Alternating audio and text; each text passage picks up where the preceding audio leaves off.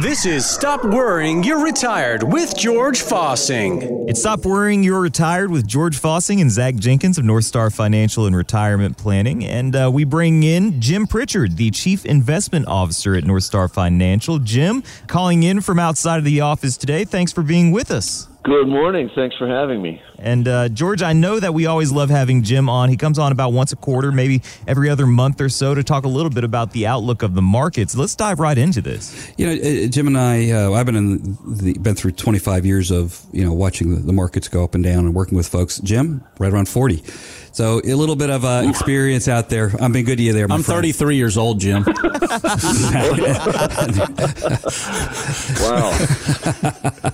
Yeah, Thanks. nice, huh? Yeah. Daisy's I'm only feeling 6. good about myself right now.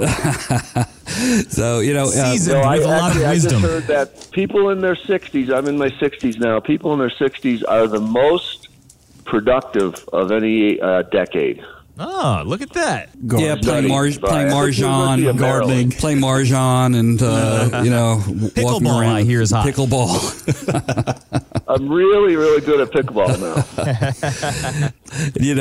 Jim goes way back. He played football at Columbia on a scholarship, so he's a Buffalo man from way back. And it's always fun to get. Jim's out there been in the rough and dealt with adversity his whole life. And when it comes to the stock market, I mean, you have to have a thick skin. What do you think there, Jim? Well, I definitely think so, especially being in it for so long now that I've seen just about everything the markets can throw at us. And a lot of times it's great stuff, and a lot of times it's not so great. So, I take the philosophy of always be prepared and have an exit strategy. And that's what we kind of specialize in that at North Star, where we bring in some managers that all have an exit strategy and all have a different way of looking at things. And we think that works really well for us. So, the big thing out there, Jerry, our consensus here at North Star is, the markets are not linear. Mm-hmm. It doesn't just, it would be nice if it just had this little line going up every month. But the closer you get in, the shorter the timeline, it's like watching the sausage being made, right, Jim? It just gets uglier. Volatility is part of the spectrum. And the big thing, like what Jim just said, what we all believe in is, avoiding the large dips. Yeah. Just, sidestepping that if you can. And that's for various reasons. I think part of that, right, Jim, is emotion, clients' emotion. Oh, it's the biggest thing. I've seen it time and time again where people let their emotions make the decision for them. We were looking at this at the end of December and all the last week or so. Markets are down and went into a correction. Some stocks even were in bear market. But the main thing is that you've got to have a way that you can live with it every day. Because, every day it seems like there's a different story of why the market's up or down. Right. And that's a lot of noise. It's just a lot of noise, and it's an excuse for the day traders and some institutional traders to do things. But as someone who is looking out for retail investors, it's a whole different thing. You just can't look at it every day and even every month, because you can get discouraged and you can let your emotions run away with you. And what invariably happens is you stick with it for a certain amount of time, and then you end up, I can't do this anymore. You switch. And what happens as soon as you switch? I think that would see what law? Murphy's Law? Murphy's Law, right? Yeah. George, there's studies about that. The average retail investor, and I think this is from probably 2 or 3 years ago, was earning in that last decade like 2% a year versus the market would have been about 9 or 10% a year. And the reason for that 2% is that just what you said, they let emotions get to them and sell at the wrong time, or sometimes even buy at the wrong time. So we've gotten a dicey market, to say the least. I got a super kickoff out of watching Mark Zuckerberg lose, quote unquote, $80 billion or whatever amount, watching it drop in 26% in 31 in one day. I love it. I think it's awesome because wouldn't you love to be in a position a little bit of humility. Now he's only worth $200 billion or whatever stupid amount it is. But really, seriously, I think you'd learn a lesson there and say, well, next time I have that back, I should just give it away. Should do some good things with it, because it's going to go away anyway. It never lasts, right? Wow. So, it's funny, too. A lot of that had to do with the bigger brethren, which is Apple, changing the rules as far as privacy on that. Mm-hmm. And that came out, and the next day it was just absolutely crazy. So there's circumstances out there that kind of get people blindsided. If people went out there were people, right, that bought Facebook the day before it probably dropped 26%. Wow. Right? Because people buy it every day. If you look at the top 5 stocks are Apple, Google, Meta, which is Facebook, Microsoft, and Amazon, and they're about 42% of the NASDAQ and 23% of the S&P 500. So when they get hit hard or when they do well, the markets really, really react. So that's the world we're in. So let's get back to the question at hand here, Jim. What are we seeing for 2022? And again, I don't think we're prognosticating here. We're just talking more about the financial economic situation and what it might lead to. Yeah. There's a lot of mixed signals out there. Some of the negative signals include the Fed's stance on raising interest rates. They're scheduled to raise rates about 5 times this year. Inflation, obviously, everybody's run into that in their daily lives. The Omicron variant, supply chain problems are still huge. They're bigger than ever. GDP growth has slowed a little bit. And then Russia massing at the Ukrainian border is very troublesome. But there are also positive signals, like a lot of the earnings that have been coming out just the last couple of weeks have been really strong. Positive economic outlook driven by consumer demand. Everybody's still buying stuff. Jobs all-time high. So right? it's it's a mixed bag. And so, again, we're pretty cautious about that. And we're looking at probably 1/3 to half of our stock market investments are hedged right now, meaning we're either out of the market or we've got insurance on the stuff. So we think that right now is a good time to be cautious. If everything turns back up and rosy, then we go full bore again. But right now we're pretty cautious. We hear it over and over, right, Jim, right, Zach? It's people coming in that say, hey, I'm not coming in here to get rich. I'm coming here to make sure I don't get poor. Right. That invariably comes down to expectations. And part of that would be during an up year, you certainly want to capture as much as possible, right? I mean, you've got to take the treasure when it's in your hand. The other side is not to give it up the next day. And, the thing is, no one knows what tomorrow's going to bring. Don't we all look so smart looking over our shoulder in the finance world? Yeah. Right? And this morning, hindsight, right? What's going to happen on Monday? Yeah, well, that's definitely true. I've seen a lot of money managers that actually cut those years out of their track record that they didn't do so well. They might even, claim just their good accounts when they're looking at their track record. So that happens every day. And then, some of these guys advertise a lot and advertise how great they are. And that might not necessarily be the case because they don't claim when they're wrong. That must be a human condition. Well, we had one, Jim, years ago. It was husband and wife came in. And they're going back and forth between us and another firm that does a huge amount of advertising out there. And, it's the guy that does, I hate annuities, you should too, guy. And he's out there. Everybody knows that guy. So, which is fine. He's a marketing genius. But the people came back in and they said, well, we're going with y'all. I said, well, great. And they said, well, we have to tell you, it was several things were leading your way, but kind of the deciding factor was how they responded. We saw their returns in 2008, what they did. And as the local advisors for this group, they go, yeah, we didn't see that coming. I'm sure that when the words came out of that advisor's mouth, he probably wished he could just like a stuff those words back in. Trying to chase and they just kind of looked at him and they said, which is honest. But the problem, a bad answer. It's a horrible answer. And part of that, why did they put their clients in that position? Right. Yeah. And that's exactly the example I was thinking of. That firm actually lost 44% in 2008. That's just horrible. They had a mutual fund that you could track it because they didn't publish the track record of their separate accounts, but the mutual fund was down 44%. And then a couple years later, they closed that down so nobody could point at it anymore. Yeah, and people out there, I think your experience too is what to avoid. You had multiple positions in the investment world over the years, Jim, and part of that would be chasing returns. People making their decision on what firm to work with by somebody having, saying I can get a higher return for you. Now that's of course possible, but at what risk?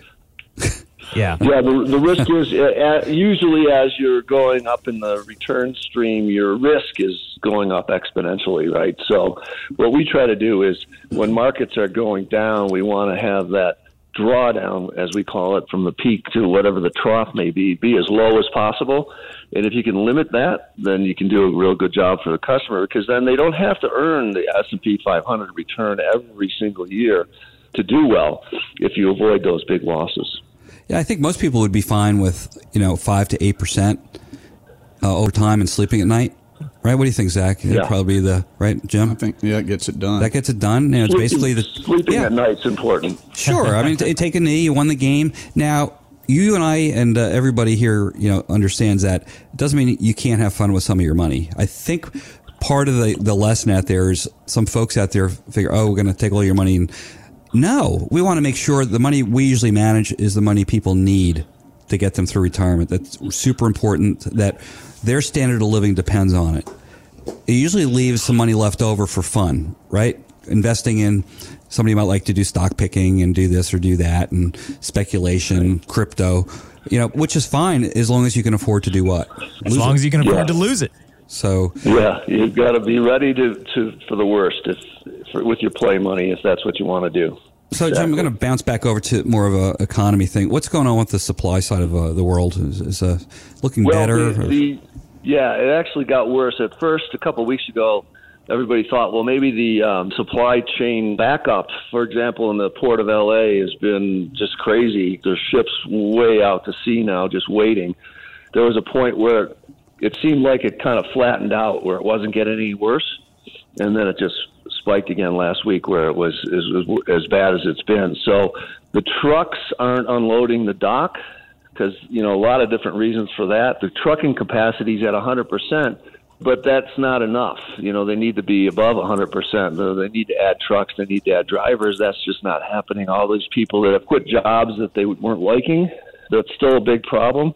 Not enough people to go around. So the port's not getting unloaded, and new ships can't come in with the goods that everybody's waiting for. So that's still a problem. I was thinking, I just wonder, when does that kind of thing become a national emergency and they bring in the National Guard or somebody to help do the work that needs to be done that's not getting done? So until that gets caught up, I think we're going to have inflation's going to be a problem, as it has been, and then because of inflation, the Fed wants to raise rates a little bit more. So those are some of the issues that need to be resolved and aren't yet. I think part two, that people can be at risk down there if we're not careful on the highways. Because what I read is they're going to allow 18-year-olds to drive big rigs. Please let me know when that happens. That's what I mean. This is this is kind of serious. It's kind of funny, but look what's going on out here. You're putting families at risk out there. And again, no disrespect to 18-year-olds. I was 18, you were 18, and we're all 18, and you're not at your finest at that point. Guaranteed. I would not have been a good trucker. No. At 18. But, these are called consequences. That's going on out there, and we're kind of chuckling at it, but there's an element of danger by us doing this, right? You have risk. You're on the highway now, and there's an 18-year. It's not happened yet, but this is what we're talking about. And bring this back to your retirement and saying, the world has changed. It's changing. When was the last time you reviewed your portfolio? Is it at risk? Give me your feedback, Jim. We're going to wrap up with this too. Target date funds that you've seen over the years, which people depend on in their 401ks. What kind of 30,000-foot perspective have you seen with these target date funds? Mostly, in my opinion, they're not aggressive enough because they just move you, as you get closer and closer to retirement, they move you more out of the stock market and more into bonds, more and more and more. I was looking at the guy's 401k the other day. He's this 45-year-old man, and they have him in a 60-40, which is a 60% stocks, 40% bonds. He should still be in the stock market almost entirely at that age because he's got another 15, 20 years to work. And the 60-40 target date was just not getting the job done. He was pretty disappointed in the returns, and the returns were what a 60-40 blend would have done. So it wasn't that the managers or the funds weren't doing their job. It's just that the target date fund wasn't aggressive enough. Yeah, it's kind of, it came out more of a novelty, didn't it, way back, just as something's better than nothing, where we can automate people that. People need direction. Yeah, people need and want direction in their retirement savings or in their 401ks, and that was an easy way to give them advice without actually talking to people. We had one just a week or so ago, a gentleman who was already retired but still had some money in a target date fund. And, he was talking about how, the lack of growth that he had last year, well, his target date fund was up like 2.5%, yeah. in 2021. And so, just to your point, right? Right. You're listening to Stop Worrying, You're Retired with George Fossing and Zach Jenkins of North Star Financial and Retirement Planning. And joining us today, Jim Pritchard, our Chief Investment Officer at North Star. If you have any of these same concerns about the economy and your investments in the stock market, give the team a call today because there are more options. And as you're getting prepared for retirement, it's very important that you have a good fundamental base, and then you can also explore other options with your investments and see if, as George said, there's some play money there, but you got to make sure that you have that core plan and that foundation in place first. Our phone number is 864-404-4900 to reach George, Zach, and the rest of the team at North Star Financial and Retirement Planning. You can also visit us online at northstar65.com. Jim, we always really enjoy having you here on the program. Before I let you go, since you are a former player yourself, I've got to get your prediction for the winner of Los Angeles versus Cincinnati in the big game this weekend.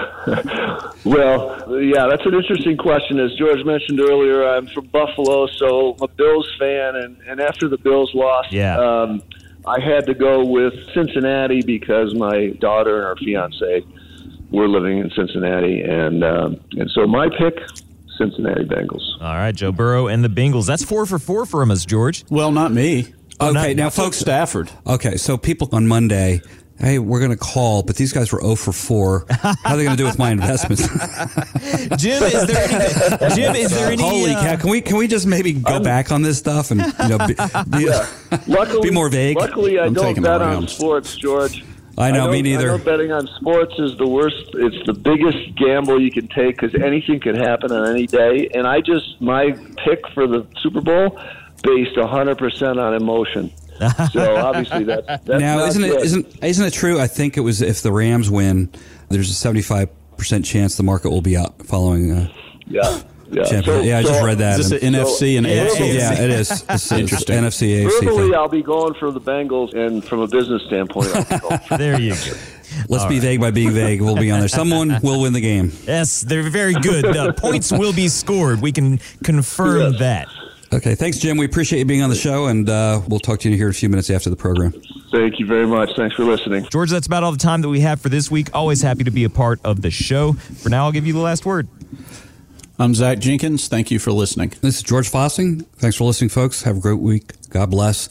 And leave some Doritos at the Publix for me for Sunday. The 3D type. Take care, folks. Find out more at northstar65.com. Advisory services offered through Delta Investment Management, LLC, an SEC-registered investment advisor. Investing involves risk, including risk of loss. Any comments regarding safe and secure investments and guaranteed income streams refer only to fixed insurance products. They do not refer in any way to securities or investment advisory products. Fixed insurance and annuity product guarantees are subject to the claims-paying ability of the issuing company and are not offered through Delta Investment Management.